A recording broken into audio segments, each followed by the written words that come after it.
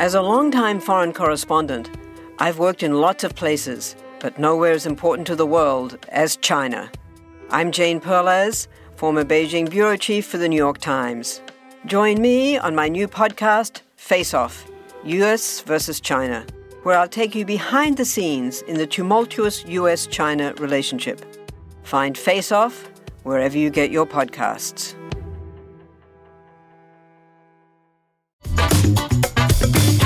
The firstborn of thy sons shalt thou give unto me. Yikes. Yikes indeed. I mean, if I'm reading that correctly, that cannot mean what it seems to mean, can it? You're supposed to redeem your child so that it does not get sacrificed. It's like, why not just not have the commandment to sacrifice them in the first place? If anyone is under the misapprehension that we are claiming this is something we should be reinstituting, right. I don't think they understand our podcast very well. Hey everybody, I'm Dan McClellan. And I'm Dan Beecher. And you are listening to the Data Over Dogma podcast, where we try to increase the public's access to the academic study of the Bible and religion and combat the spread of misinformation about the same. How are things, Dan? Things are great. You and I just got back from a trip to Denver where we learned about how to podcast. We'll maybe do it right one of these days. We're getting there. We're getting there, slowly but surely. So that's great. I had a good time. I hope you did as well. I did. It was a good time. I'm glad you talked me into it. Productive for us, yeah. And we'll have some updates in the future about new directions. Yeah, not changing the content at all, but we're going to hopefully be able to improve the quality and the reach of our podcast. I unfortunately will be fired from the program, but other than that, everything should stay the same. Yeah. And yeah, other than that, things will be awesome. Yes, indeed. Hey, we got a great show coming up. We're going to stick to Exodus. We're going to have some fun in one of the Bible's weirdest books, I think. Mm-hmm. Mm-hmm. So let's dive into that. Okay, so our first segment is entitled That's History. And really the question is going to be, is that history? Yeah, we're going to talk about big question. The Exodus narrative, Moses, the enslaved Hebrew peoples taking off from Egypt, and all of the details that surround it. Yeah. It's something that I've wondered about a lot. I'm very glad that we're getting into this because as you read Exodus, and I have done, this story, and it's a story we're all familiar with, right? Cecil B. DeMille gave us all a wonderful, if fanciful, primer on this story of the Hebrew slaves in Egypt, going through a whole bunch of stuff. Yep. God saves them. And I don't know. Saves is a pretty strong word when you see what happens to these people who then are wandering in the desert for 40 years. Yeah. They don't feel very saved a lot of the time. Yeah. Cecil B. DeMille gave us a great representation of that. And then Whitney Houston and Mariah Carey gave us a great soundtrack to that. That was the era in which I grew up. And I am not even joking when I have heard people in like Sunday school classes talk about how Moses became brothers with the Pharaoh and he gave him his ring because he loved him so much. And I had to be like, you're thinking of the Prince of Egypt? That's actually not in the book of Exodus. That's not one of the things. That's not an actual Bible thing. So wait, that's an interesting point right there. Cecil B. DeMille just made that part up. Is that right? Like the I don't know what role Cecil B. DeMille had to play in the production of The Prince of Egypt. No. I'm saying the being raised as a prince in Egypt part. And, no. There's the book of Exodus it talks about him being raised as the one of the Pharaoh's own wives, children. Right. Okay. So. That part's real. But they're expanding on that. The ring was just a cartoon. Yeah, they're adding details and things like that to the story because they got to flesh it out because it is a pretty bare bones narrative at the beginning. You don't really get much in terms of detail. Well, and the other part is that the details that you do get, you can't show to children. There's a heck of a lot of stuff that's there. Here's one of the big questions, and I think this is the question that we're looking to answer on this segment today. In the book of Exodus, we get through. Moses goes back to Pharaoh after having sort of talked with God, game planning with God about how they're going to get the Hebrews unenslaved from Egypt. And when they go back, we've all heard of the plagues. There are all the plagues. The livestock is all dead. The crops are all gone. The water is turned to blood. Eventually, the firstborn child of every household in Egypt dies. Then they end up losing, I'm talking Egypt ends up losing, well over 1 million people, and they're of their enslaved workforce. Mm-hmm. And after, the crossing through the Red Sea, Egypt loses basically their entire armed forces in one big splash. Yeah. Did Egypt... Now, I know Egypt as a country, as a society, was not that big on record keeping. Mm-hmm. But you'd think that those events all happening within like a 1 month period or whatever would show up in their records somehow. Like, that seems like you don't ignore that month. That was a bad May. Yeah, and there are a couple of points to make here. One is that Egypt tended to keep fairly not necessarily accurate, but fairly comprehensive records. However, counterpoint to that is the fact that we only have a tiny, tiny fraction of all the records that were ever kept. Of course, and there is a what's called a bias towards particularly funerary and mortuary remains, because those are the ones that tend to get sealed up and buried in dry parts of the nation where they're more likely to be preserved. And many of the records that survive only survive because maybe they are carved into rock, or they are carved into little stones, or survive in clay tablets or something like that. Right. It's the survival of papyrus for that long is very, very unlikely. And particularly if we're talking about the Delta. When we get further south in Egypt, where the floodplains and the Nile are more narrow, and you have more stuff going on beyond the boundaries of that floodplain where the floodwaters would rise to, it's more likely that stuff is going to be preserved. But the Delta, where much of this is supposed to have been going on, it's rare that we find records. And we have found lots of records that have yet to be transcribed, that have yet to be translated, that have yet to be studied. And so I do want to make the point that there's a lot we don't know about Egypt based on record keeping. However, back to your point, we should have noticed something about this, because we have a pretty good idea of who was reigning. We have a pretty good idea of population size. We have a pretty good idea of what was going on in what cities based on the material remains that we do have. And this would have entirely devastated the entire society, the economy, their food supplies. This would have absolutely devastated everything.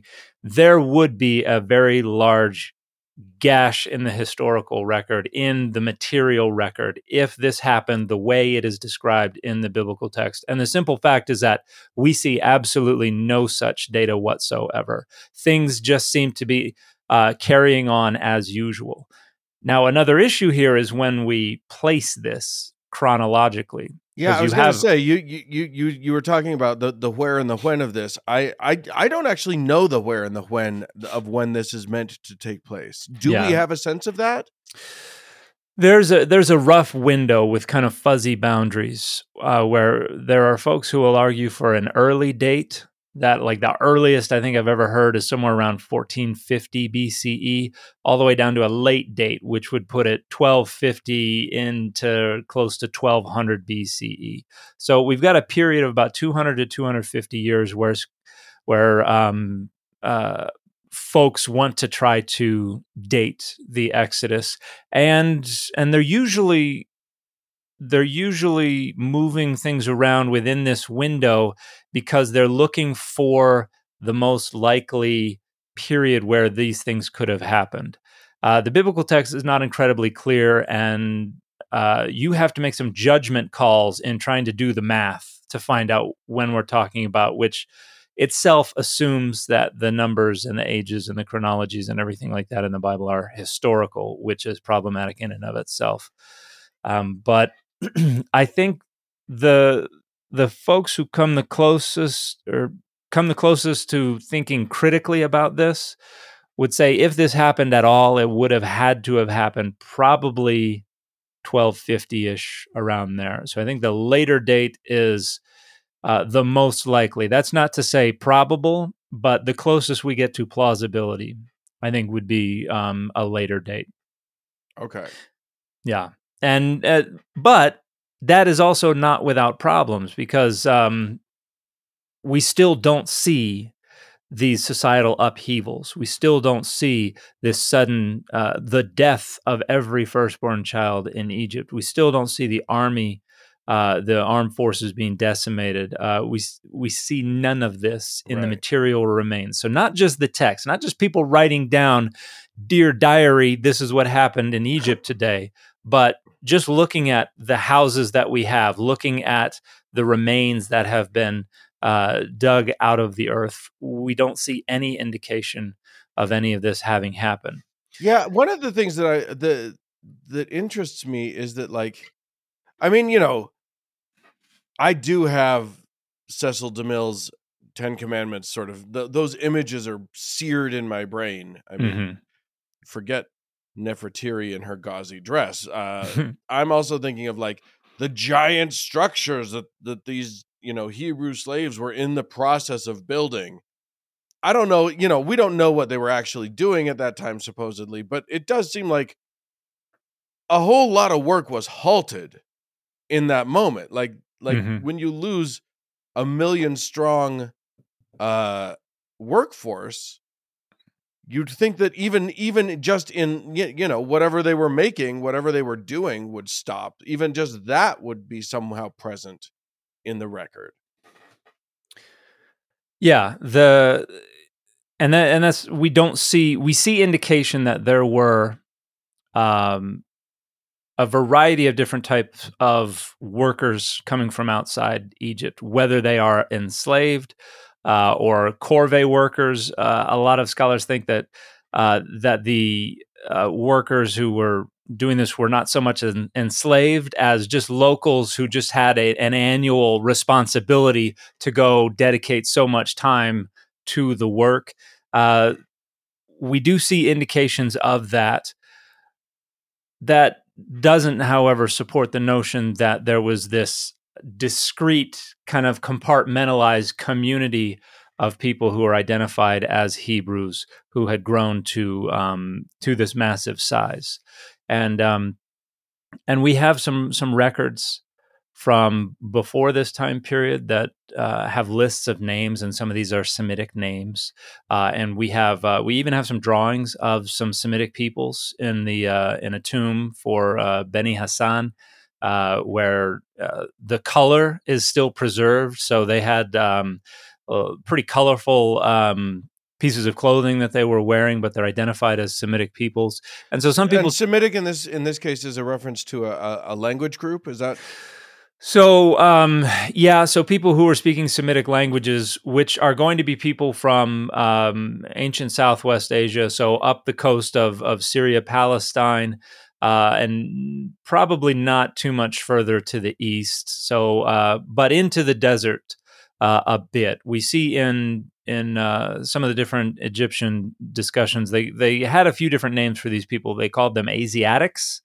They have a name for the Habiru, which or Hapiru, which some people think sounds an awful lot like what could have turned into Ivrit, the Hebrews. There's still debate about the degree to which that is the case. But we have references to a bunch of different societies that come from that area that is now Syria, Palestine, Israel area. And so there were many people that spoke Semitic languages at this time. And it's even workers in mines and in other places on the Sinai Peninsula who are probably Semitic in origin, who begin to develop what we now know as the Phoenician alphabet by taking Egyptian hieroglyphs and different forms of these hieroglyphs and basically turning them into an alphabet. So Egypt has a long history of relations, usually tense relations, but sometimes cooperative relations with the peoples of ancient Southwest Asia. And so it's no surprise to see Semitic names. It's no surprise to see this kind of stuff. And some people try to leverage that as evidence. These are, we see Semitic names and it's like, that must be the Hebrews. Well, no, it could be Moabites, it could be Ammonites, it could be Amorites, it could be people from Ugarit, it could be Midianites, it could be a number of different societies that are doing that. So yeah, we don't see evidence that points in the direction of Israelites being enslaved in Egypt. We see evidence that does not absolutely preclude the presence of enslaved Israelites in Egypt, but that doesn't necessarily say this is how it had to be. This is something that that kind of frustrates me about some apologetics. We have data that indicates something happened or points in the direction of something happened. If we follow the data where it is leading, if we follow the data, if we allow it to operate on its own terms, sometimes it points us in a specific direction. It points us to a conclusion. Other times it's ambiguous, but among the variety of different conclusions that are plausible, we could say the conclusion we want falls within that range. Right. And this is what a lot of apologetics is. It's not showing that the data lead to our conclusion, but showing that the data don't preclude our conclusion, saying it's possible that it happened. Yeah, it's possible, and there are some data that we could say it's even plausible that it happened. And so I would say it's plausible that there were people who would later be identified or would later be incorporated into the people group that we now know as Israel, who were enslaved in Egypt and who escaped enslavement to make their way into the northern hill country to become a part of the people known as Israel. If that happened, however, this was a very small group, and the events of their escape do not resemble in any way, shape, or form whatsoever the events described in the book of Exodus. So it's certainly plausible that there is a historical core to what's going on here. But what we see described in the book of Exodus is centuries of elaboration and innovation and flourishes and all these things added to the text in order to make the text more useful for the time period. And the story of a people who are trapped in a foreign land, who are coming out and are going to return home, sounds an awful lot like people who are part of the Babylonian exile, who are trapped in a foreign land, who are going to be allowed to leave and return home. And so it's not to say that it's entirely mythological, but it is to say that the way the story is told is likely intended to resonate with the audience for which it is being told. Which is the post-exilic audience? Or yeah, I think the tradition of the Exodus predates that, but I think the form in which we have it now is largely attributable to the way the story would be told for people either trapped in exile or returning from exile. And we have similar scholarship has similar ideas about what's going on with Abraham and others who are moving into a land that they have not occupied either ever or for a while, and so have to kind of adjust. And it's a way to kind of forge a relationship with this earlier group in our own social memory. Yeah. So we're just like them. We're doing the same thing that they were doing. Here's a story that helps us think about our relationship with the God who is making this possible and what is expected of us and how we can maintain our our social cohesiveness and integrity. And this also is the context for the development of all this legislation, some of which predates the Babylonian exile, but some of which also was probably written in response to the Babylonian exile and the return from exile. Hey there, I'm Dylan Lewis, one of the hosts of Motley Fool Money. Each weekday on Motley Fool Money, we talk through the business news you need to know and the stories moving stocks on Wall Street. On weekends, we dive into the industries shaping tomorrow and host the experts, authors, and executives that understand them. Tune in for insights, a long-term perspective on investing, and of course, stock ideas. Plenty of them. To quote a listener, it pays to listen. Check us out and subscribe wherever you listen to podcasts. When Johann Rall received the letter on Christmas Day 1776, he put it away to read later. Maybe he thought it was a season's greeting and wanted to save it for the fireside. But what it actually was a warning, delivered to the Hessian colonel, letting him know that General George Washington was crossing the Delaware and would soon attack his forces. The next day, when Rall lost the Battle of Trenton and died from 2 colonial Boxing Day musket balls, the letter was found, unopened in his vest pocket. As someone with 15,000 unread emails in his inbox, I feel like there's a lesson there. Oh well, this is The Constant, a history of getting things wrong. I'm Mark Chrysler. Every episode, we look at the bad ideas, mistakes, and accidents that misshaped our world. Find us at constantpodcast.com or wherever you get your podcasts.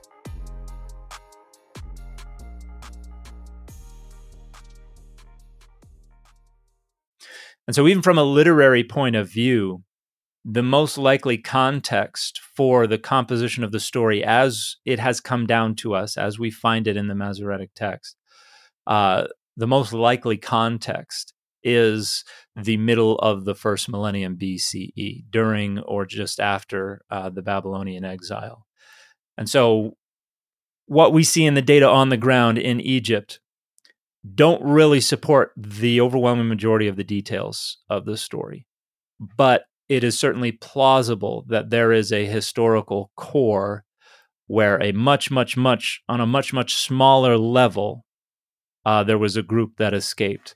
The details of the story as they have come down to us fit a much later time period. Rhetorically, literarily, there are folks who argue, well, you've got a high concentration of Egyptian words in the Hebrew, loan words from Egyptian into Hebrew. So like tortilla and taco and quesadilla, those are loan words from Spanish into English. And I thought you were going to say they were Egyptian, and my mind was no, going to be blown. I'm giving an example of what's called a loan word or a borrowing, something that originates into another language, We bring it into our own, and it becomes a part of our vocabulary. Well, there are a number of words in Hebrew that are loan words from Akkadian, from Egyptian, and from other languages. And so scholars have noted there is a high concentration of these loan words in the story of the Exodus. And so some folks will argue, oh, that means that it was most likely written when they were in Egypt. No, because we can give rough kind of, not necessarily dating, but chronological relationships to the when these words came into the Hebrew language. Some of them come in early, some of them come in much later. And so I think the most likely explanation for what's going on there is that the authors are aware of what things are coming from Egypt or sound Egyptian, and so are infusing the story with this sense of authenticity and archaism and things like that. And another thing to note is that Egypt frequently had close relationships with this area. In fact, King Hezekiah, was under vassalage to Egypt in the late 8th century BCE. So around 700 BCE, King Hezekiah had, we have these, they call them Lamelech jar handles. They're state-produced jars and dishes and things like that, and they have a little stamp seal on them for the king is what it means. And they include, many of them have a little Egyptian scarab on them because there were a lot of resources that were coming from Egypt based on this vassalage relationship. And so there are frequent and very comprehensive points of contact between Israel and Egypt, not just when they would have been enslaved in Egypt. So we can account for a lot of these details that apologists will say are indications of the historicity of the Exodus in ways that don't require we just accept the historicity of the Exodus. Yeah, and again, like those things that could account for it, for those apologetics, don't disprove the apologetic, but it's an interesting note. Yeah. It's part of the data. Yeah, in history, we're weighing probabilities, and Right. frequently what we have to consider is a whole series of concerns or questions, and we're looking at what we want to try to do is maximize the probability across the board to try to come up. The best theory is going to maximize probability across the board, because if we have something that's some things are plausible, a lot of things are implausible, and then a handful of things are impossible, that theory is not very strong. If we have some things that are probable, loads of things that are plausible, and nothing is impossible or nothing is too implausible, that theory is going to be, on the whole, on balance, is going to be stronger. Right. And so if we consider all of the different arguments that we have to make and all the different theories that have to come together for the Exodus to be historical, there's just it's not a strong argument. It is a very weak argument, and it includes a number of things that are literally impossible. Miracles are literally impossible. And so the fact that, we can highlight some things that are plausible, that's not strong enough evidence to overcome the fact that we would have to accept a bunch of things that are totally implausible or totally impossible. Right. And so on balance, I and most scholars, the overwhelming majority of critical scholars, would say the Exodus as it is told in the book of Exodus is entirely implausible. It is plausible that there's a historical core, some kind of little kernel of history that just grew and grew and grew as these stories were being told over the centuries, that involved a small group of people who were enslaved, who escaped, who made their way to the northern hill country and were incorporated into the people known as Israel. And we know there were peoples known as Israel around the end of the 13th century BCE. So around 1200 BCE, we have an inscription from an Egyptian pharaoh named Merneptah, dating to around 1208 BCE, where he talks about beating the Libyans. And, it doesn't say it, but I wish it said, they found me. I don't know how they found me, Marty, but they found me. I was going to do a Doc Brown. I knew you were going to go there. But he talks about defeating the Libyans in the west. But then he talks about the east, the Asiatics, and regions that he defeated. And he mentions Israel. Says their seed is not, and this is a reference to their grain. And basically that they devastated this group known as Israel, and the determinative that accompanies that name, and the determinative is a little hieroglyph that categorizes what they're talking about, is a people determinative. So it's not a state, it's not a nation, it's not a city-state, it's a people. Okay. And so this likely indicates that there was some kind of group that was not established as a kingdom, probably did not have a capital city or anything like that, but they were known as Israel. And some people will point to that as saying, "Oh, look, that's Moses wandering in the wilderness. They don't have a capital yet." And try to leverage that as evidence. But this is another thing where that's it's possible, but the data make far more probable a different explanation for this. Sure. Let's talk about those people, because one of the questions that I've had for a long time, I've heard people saying that there's no, that there was likely no Exodus or whatever, but do we have any sense if Moses was a real person? Because Moses is an enormous figure in all three of the Abrahamic religions. Moses is just an insanely, he looms over, everything. Yeah. It's one of the tent poles of ancient Judaism.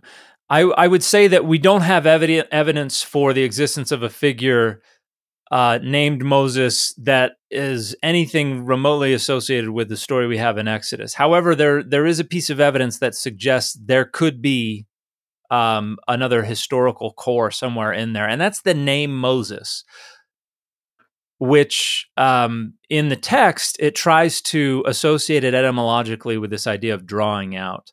However, Moses is also an element in ancient Egyptian names. In fact, Tutmosis and Ramses and a bunch of other famous Egyptian pharaohs have this element in them, where Moses means born of or son of or something like that. And when you have that name, you have a deity associated with it. Tutmosis, born of or son of Thoth. Ramses, born of, son of Ra.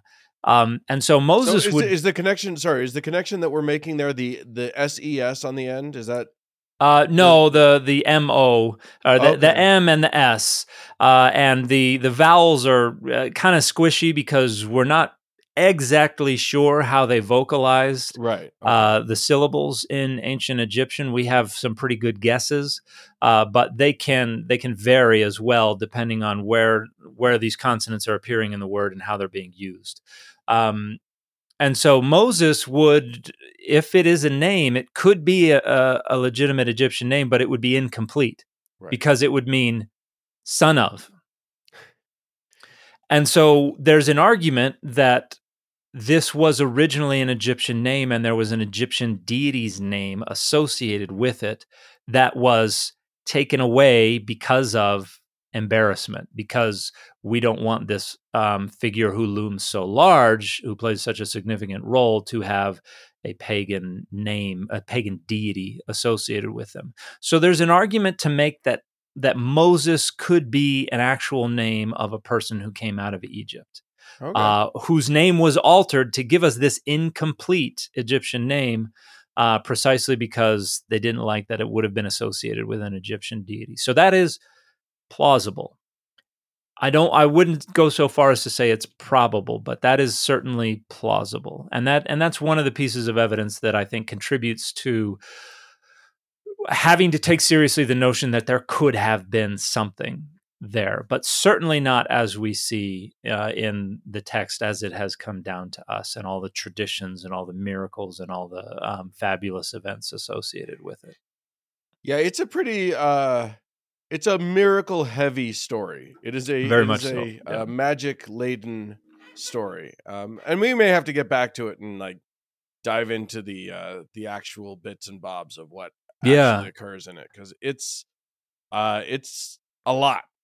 There's a lot going on there. I think covering the plagues would be interesting. I think talking about there are lots of things we could cover in the Exodus. And also, we talked about it a little bit when we were talking about, the pantheon of gods. The fact that in that story, the Hebrew God does battle essentially, or at least does who's got the best tricks with the Egyptian gods, and the Egyptian gods show up. They actually are part of the story. So that's fascinating. Yeah. We may have to get to that. But that's a story for another time. Yes, sir. In the meantime, though, chapter and verse. Chapter and verse. All right, let's do it. Hey, everybody, if you enjoy what you're hearing on the Data Over Dogma podcast and you want to help us ensure that we're able to continue to create this content that hopefully you think is great and that we think is great, you can help us by subscribing to our Patreon. That's right. If you go to patreon.com/dataoverdogma, you can choose what level you want to join up at. You'll get usually early access to the show every week. You'll get access to our patrons only content, which is we talk about that each week's show, but we go off into different directions. We sometimes just have fun conversations. It's just a behind the scenes look. Go to patreon.com/dataoverdogma. Thanks. Thanks, everybody. We're going to pull one from the Exodus because we like to keep things topical here. And we're going to go to Exodus chapter 22, which is part of what's known as the Covenant Code. Yeah, I wanted to start by saying that, like, this is, I was sort of like looking over this and reading through it, and I went back a couple chapters and realized that 2 chapters before, it starts with what we call the 10 Commandments. Yeah. But like the book itself doesn't say 10 commandments. It just starts listing rules. And then you go to the next chapter and there's way, way, way more rules. And then you go to the next chapter and it's all laws. It should be like the 97 commandments or something like that, because it just keeps going and going and going. And it gets minutely specific in some cases. Yeah. And there's a lot of repetition as well. There are over 600 commandments according to the traditional enumeration of the commandments within Judaism. But just within the book of Exodus, we actually have several different layers of collections of commandments. And that's ignoring that we also have another set of commandments in Deuteronomy, and we have other sets of commandments in Leviticus. Yeah, we're going to have to do just a 10 commandments question mark. Because we've got at least 3 different iterations of the 10 commandments, and they are not all the same. And not only that, like they're not broken out easily in the text as like, there are different ways to count them. Commandment, there are different ways to count the 10 commandments. Just in Exodus 20, Exodus 36 is actually the only place where it calls them the 10 words. In Exodus 36, and that's the closest we get to the label 10 commandments, which is then transferred to Exodus 20, because Exodus 36 is primarily about festivals and rituals and things like that. It's not your set of moral laws. Yeah. But we digress. So back to Exodus 22. Which is that's what we're on, right? Yes, Exodus 22. So this is part of the Covenant Code, which scholars identify as probably the earliest layer of legislation that is found in the book of Exodus. So this is something that's coming from maybe 10th, probably more likely 9th or 8th century BCE, and it's being incorporated into this growing narrative. And so these are the earliest layers of legislation. And in verse 29, and if you're looking in the Hebrew, it is actually verse 28, but in virtually all English translations, it's verse 29. We have this statement, and I'll read it in the KJV just for those who are nasty. Thou shalt not delay to offer the first of thy ripe fruits and of thy liquors. So we're talking about offerings, sacrifices. The firstborn of thy sons shalt thou give unto me. And then I'm going to briefly go into verse 30. Likewise shalt thou do with thine oxen and with thy sheep. 7 days it shall be with his dam. On the 8th day thou shalt give it to me. Yikes. So, yikes indeed. That is, I mean, if I'm reading that correctly, they just chucked something in there in the middle, because like this whole chapter has been about like what you do if someone steals an ox and what how all of this happens. It's about like livestock and stuff, and then this starts with sacrifices, and then just in the middle there they're like, and your sons, your firstborn sons. That cannot mean what it seems to mean, can it? Well, that's That's the argument that a lot of folks make. To begin with, we don't have the traditional word for sacrifice here. We have this verb natan, which means to give. You will give it to me. And so some people are arguing that that's got to have a different nuance here. Like give to me in the sense of turn them over to priesthood service. So like what we see at the beginning of Samuel, with Samuel's mother promising to give Samuel to the priesthood if she is able to conceive a son. I think I can see where that argument might fall down, though, because generally speaking, this is just a guess. I don't think that the God of Israel wants people to give the firstborn of their sheep and oxen into priesthood. Ding, ding. So the very next verse complicates that because, and in the Hebrew, it says, ken ta'aseh, which means thus you will do. In other words, do the same thing with your oxen and with your sheep. And then it repeats the verb natan at the very end. On the 8th day, you will give it to me.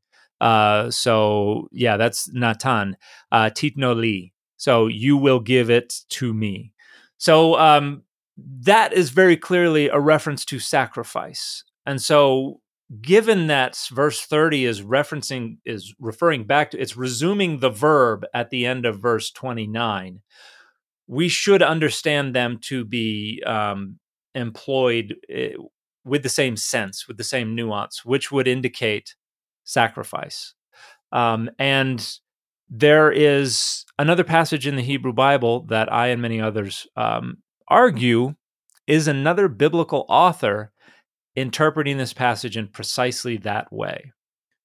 So that is in the book of Ezekiel, and it is Ezekiel chapter 20, and it's verses 25 and 26. And here we have Ezekiel is going off about how you're not, the Israelites were not living up to. They were given laws; they were not living up to them, and then, and then we have in verse 25, and I'll go from the KJV again, just for fun. Wherefore I gave them also statutes that were not good, and judgments whereby they should not live. And this is actually contrasting the statutes and judgments that God is talking about having given at Sinai. Says you will live by them. And so here he's saying, I gave them also statutes and judgments whereby they should not live. And I polluted them in their own gifts, in that they caused to pass through the fire all that openeth the womb, that I might make them desolate, to the end that they might know that I am the Lord. And this phrase, pass through the fire, is a colloquialism that refers to child sacrifice, offering children as burnt offerings. And so Ezekiel here, it looks like Ezekiel is looking back at Exodus 22:29 and trying to explain why we seem to have this commandment to sacrifice children in the covenant code. And Ezekiel's explanation seems to be, I gave you laws, but you were too busy worrying, trying to live by the laws of your forefathers, your ancestors. And so I said, great, let's do that. And the point was to desolate you and to show you who was boss. Okay. And so Ezekiel's kind of saying, I gave you some good laws. You decided you didn't like them. I gave you some bad laws just to show you who's boss. And there are scholars who have gone to great lengths to try to reinterpret this as referring to something else. Like one popular argument is that the laws that were not good is a reference to the Deuteronomistic laws. We talked about how we got the ones in Exodus and we got the ones in Deuteronomy, and the Deuteronomistic ones are from later. And so it's talking about how those were the ones that these authors didn't like. And interesting. But it's not a strong case. It rests on a very thin argument that when they refer to statutes and judgments here, they must be referring to something other than actual thou shalt and thou shalt not commandments. But we see earlier in this chapter in verse 18, I said unto their children in the wilderness, walk ye not in the statutes of your fathers, neither observe their judgments, nor defile yourselves with their idols. So the reference to statutes and judgments is looking back at the way they, like Joshua says, are you going to follow the gods of your fathers on the other side of the river or the flood or whatever, or are you going to follow after Adonai? They kept returning to their ancestors' gods, which resulted in all this stuff. So Ezekiel is understanding Exodus 22:29 to refer to child sacrifice. But we have other approaches to this as well. In Exodus 13, for instance, we have a reference to this idea of giving the firstborn, but it supersedes that with a commandment to redeem the firstborn. So it's an odd way to think about this. Like you're supposed to redeem your child so that it does not get sacrificed. It's like, why not just not have the commandment to sacrifice them in the first place? I mean, if the point is, we need some walking around money. If you have a baby, just say, hey, you have a kid, pay a little bit of money as an offering to God, as a thank you for allowing us to have a healthy child. No need to say, well, what if we require they sacrifice the baby and then at the last second we pull it back and we say, no, we just want some money from you. I mean, there is one example of that. That yanking it back in that jumps immediately to mind, but yes, it does seem like a bad system, especially if you're going to apply it sort of across the board. Yeah, and yet it is so firmly embedded in the kind of ideological historical foundations of both ancient Judaism and Christianity. The idea that child sacrifice is somehow baked into these traditions. With we have Isaac and Abraham. Right. Abraham didn't seem like this was too much of a shock. He kind of just shrugs and goes along with it to some extent. He really took it in stride, but then says, God will provide, and then we have the substitution for Isaac is offered, and then there is Jesus, who is offered in sacrifice in one interpretation of the significance of that story. And that's one where God does not provide, so to speak. There's one interpretation is that Jesus is the lamb that is provided so that the rest of humanity doesn't have to not be sacrificed, but at least suffer in sin and die and be punished for eternity. Yeah, and but back in Exodus 22, that's still centuries away. There's a great book called The Death and Resurrection of the Beloved Son by a great scholar named John D. Levinson. Subtitle is The Transformation of Child Sacrifice in Judaism and Christianity, which talks about the role of child sacrifice in these traditions. So that's an older book. I think it's 30 years old by now, from 1993. But if anyone's interested in a wonderful discussion of the fact that child sacrifice seems baked into these traditions, I would highly recommend that one. I am still reeling about just that initial Exodus commandment to sacrifice your firstborn son to God, because there's no indication that it applies only to one small class of the people, right? I'm looking at it. I looked for a while trying to figure out if this was just like only the priests would have to sacrifice their firstborn, or only this group or the elite or of some sort. But it seems like it's a blanket statement that's supposed to be about everybody. Am I wrong on that? What am I? No, it's pretty straightforward. This is commandments to the Israelite people, and it's embedded right within these other commandments about bringing your oxen and your sheep and everything like that. So there's no indication that this is kind of an isolated only for these people over here commandment. However, it seems very likely two things. One, we have no material remains that attest directly to any child sacrifice in ancient Israel. Okay. And two, it seems like, based on the literature around it, that this was very quickly reinterpreted, renegotiated in another direction. It doesn't seem like it would be good for a society if every firstborn son of that society had to be, chucked.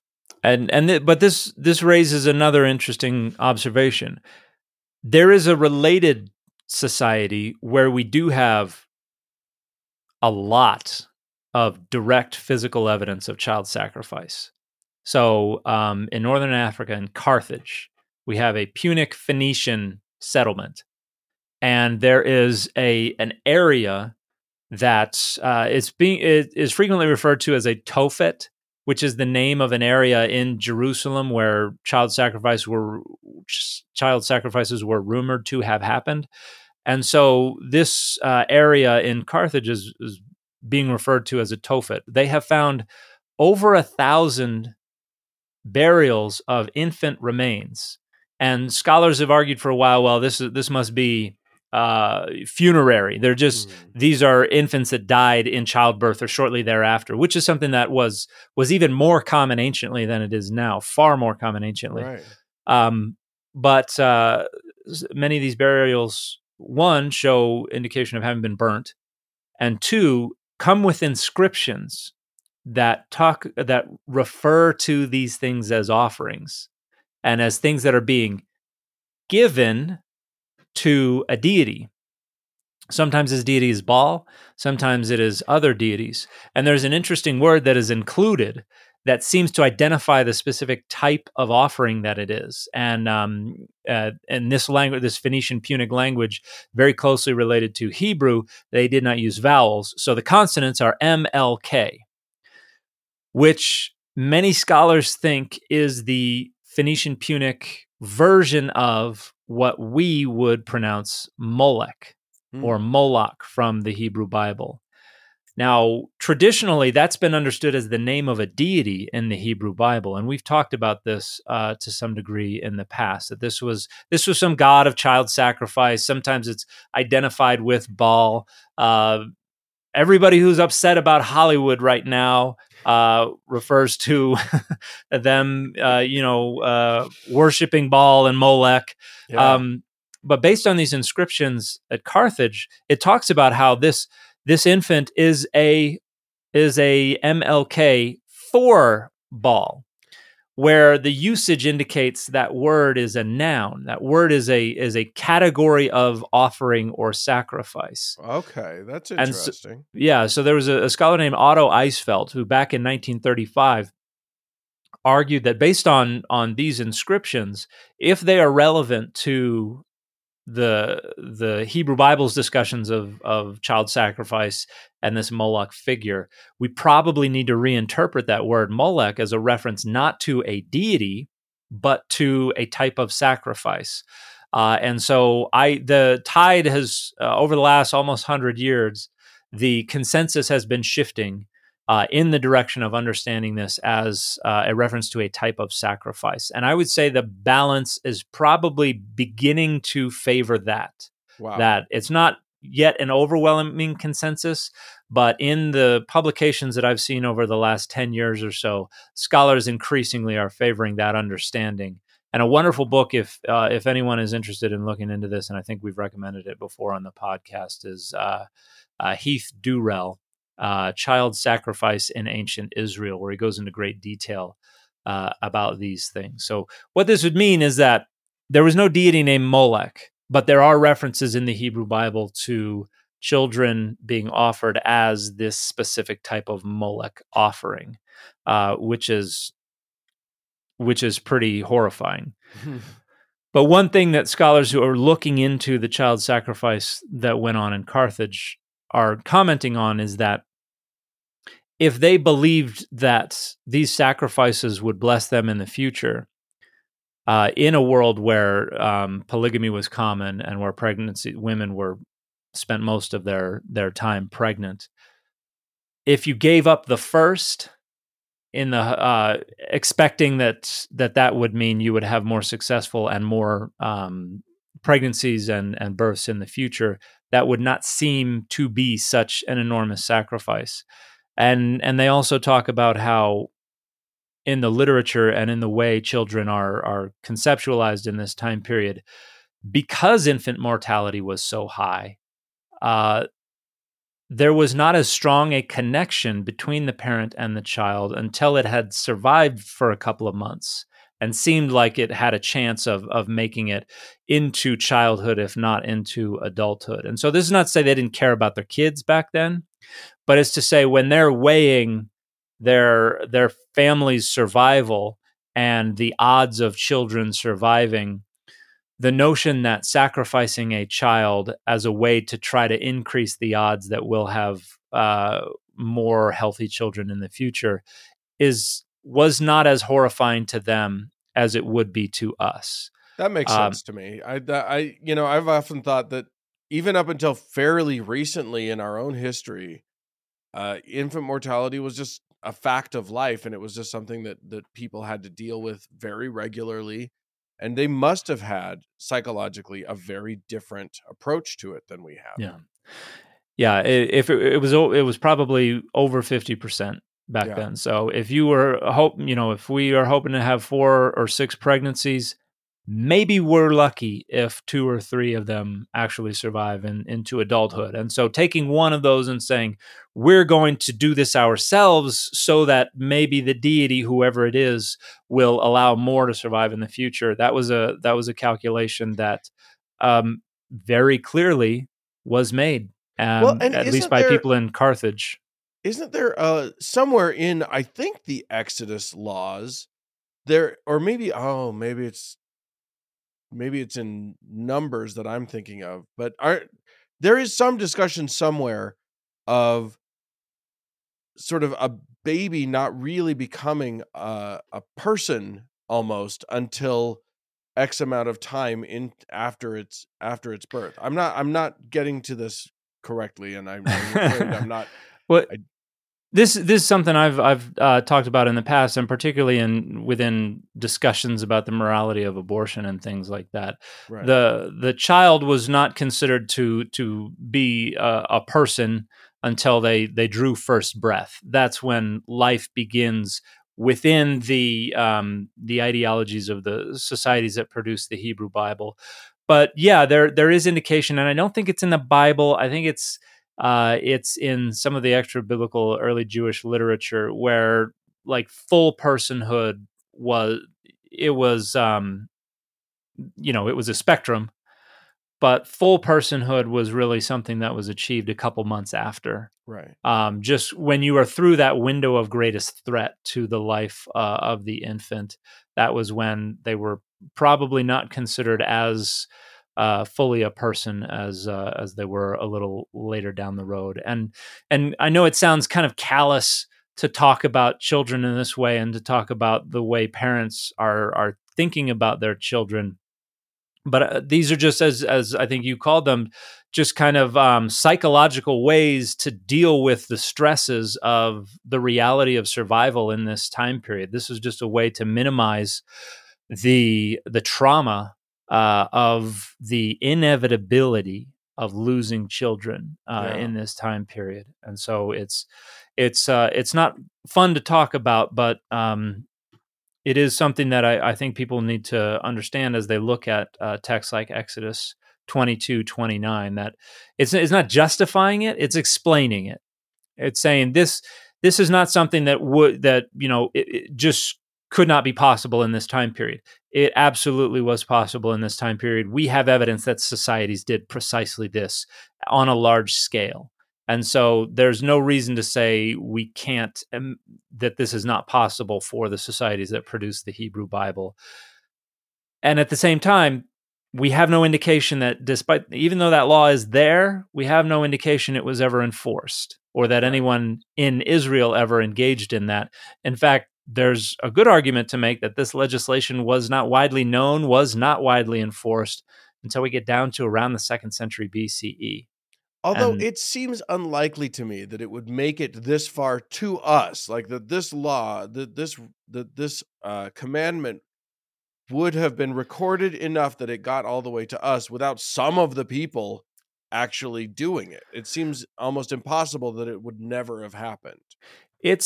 Well, it depends on how quickly it was reinterpreted, and this is something that I talk about in my 2022 book, Adonai's Divine Images, is that if there is ambiguity in a term or in legislation or something like that, a lot of times it sticks around precisely because it is easily reread. And so things that we look at today, we're like, how on earth could Psalm 82 or some of these other passages, how on earth could they have been preserved for thousands of years and people have considered them inspired and a part of their authoritative literature? And it's like, if you have a way to kind of influence a reinterpretation of that verse to go from theologically problematic to theologically not problematic, that's all it needs. And then every other generation after it is like, oh yeah, that's not a problem. And so I don't know if anyone ever did it. I think it's plausible that this happened for a time anciently, but we don't have any direct evidence of it. And another example of something that is a piece of legislation, and we don't know if it ever happened, is the Sotah, Numbers 5, the ordeal of the woman suspected of adultery. That's something where we see like rabbis debating about whether or not it's appropriate to involve a pregnant woman and all this kind of stuff. But we have no indication anyone ever did this, that anyone was ever put through this ordeal. But it served a rhetorical function in its place in the literature in which it was embedded. And maybe that's why it's there, to serve a rhetorical function, not necessarily something that was expected to be carried out. Well, one thing I can say with absolute certainty, I feel positive that that I am in the clear to say this, even biblically. Don't follow this particular commandment ever for any reason. You do not need to sacrifice even your livestock. You don't even have to do that. But definitely don't sacrifice your own firstborn sons. Leave them alone. They're fine. Yeah, there's a theory of ritual that categorizes ritual as things that are what they call causally opaque. What that means is that there is no clear connection between the action and whatever the desired outcome is. And ritual and sacrifice is an example of this. We don't really have a way to show there's any connection between sacrificing animals and anything good happening. Right. But, and this extends beyond the religious sphere into what we would consider the secular world. There are all kinds of different rituals that we engage in socially on a day-to-day basis because they're ways to show others that you know the rules. You're an upstanding member of society. You can be trusted. You're a good person. There are a bunch of different ways we engage in rituals to do that. But according to ritual theory, these are things that are causally opaque. And so I would say that this is one that is not only causally opaque, but objectively harmful. And yeah, I think you're in the clear on that. I don't think many people will argue with you. So if anyone is under the misapprehension that we are claiming this is something we should be reinstituting, right. I don't think they understand our podcast very well. And I think it's okay to, even if it is in the Bible, I think, this is just another example of like one of the things that you're not, like, nobody thinks that you should do this. So anyone who says, I obey all of the laws of the Bible, is a pretty good one to just point out and say, you don't. And as I've said many times on different social media channels, nothing is non-negotiable in the Bible. Right. Everything is negotiable, and everyone has negotiated things. And this is just an example. Everybody renegotiates this because nobody thinks this is something that is, one, is of God, two, has any value to us today. And so, So if someone gets legalistic with you about like, your view on X, Y, or Z is non-biblical and therefore blah blah blah, you just ask them how they did sacrificing their firstborn. That it's pretty low hanging fruit, but yes, anytime someone like, this is the word of God, you got to do it. It's like, what do you think about this? Right. That's always something that will have been renegotiated away. Yeah. But I think the case is strong. I would call it the academic consensus, even though it's probably pretty close, that this was originally a commandment for Israelites to sacrifice their firstborn children, and specifically their firstborn sons. Yes, that's rough. But there you go. It's there in black and white on the papyrus. There's nothing we can do about it at this point. Well, thanks for that, Dan. What a horrifying little jaunt into the laws. If you, friends at home, listening, viewing us on the YouTubes or in your various pod blasters, if you would like to become a part of making this show go, please feel free to become one of our patrons over on patreon.com/dataoverdogma. If you'd like to write into us about anything, you can reach us at contact@dataoverdogmapod.com. And we'll talk to you again next week. Bye, everybody. Hope you have a good week.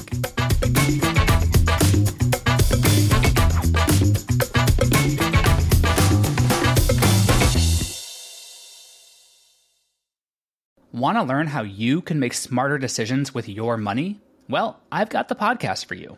I'm Sean Piles, and I host NerdWallet's Smart Money Podcast. Our show features our team of nerds, personal finance experts in credit cards, banking, investing, and more. And they'll help you make the most of your money while cutting through the clutter and misinformation in today's world of personal finance. You'll get clarity on strategies to help you build your wealth, invest wisely, shop for financial products, and plan for major life events. Listen to NerdWallet's Smart Money Podcast wherever you get your podcasts.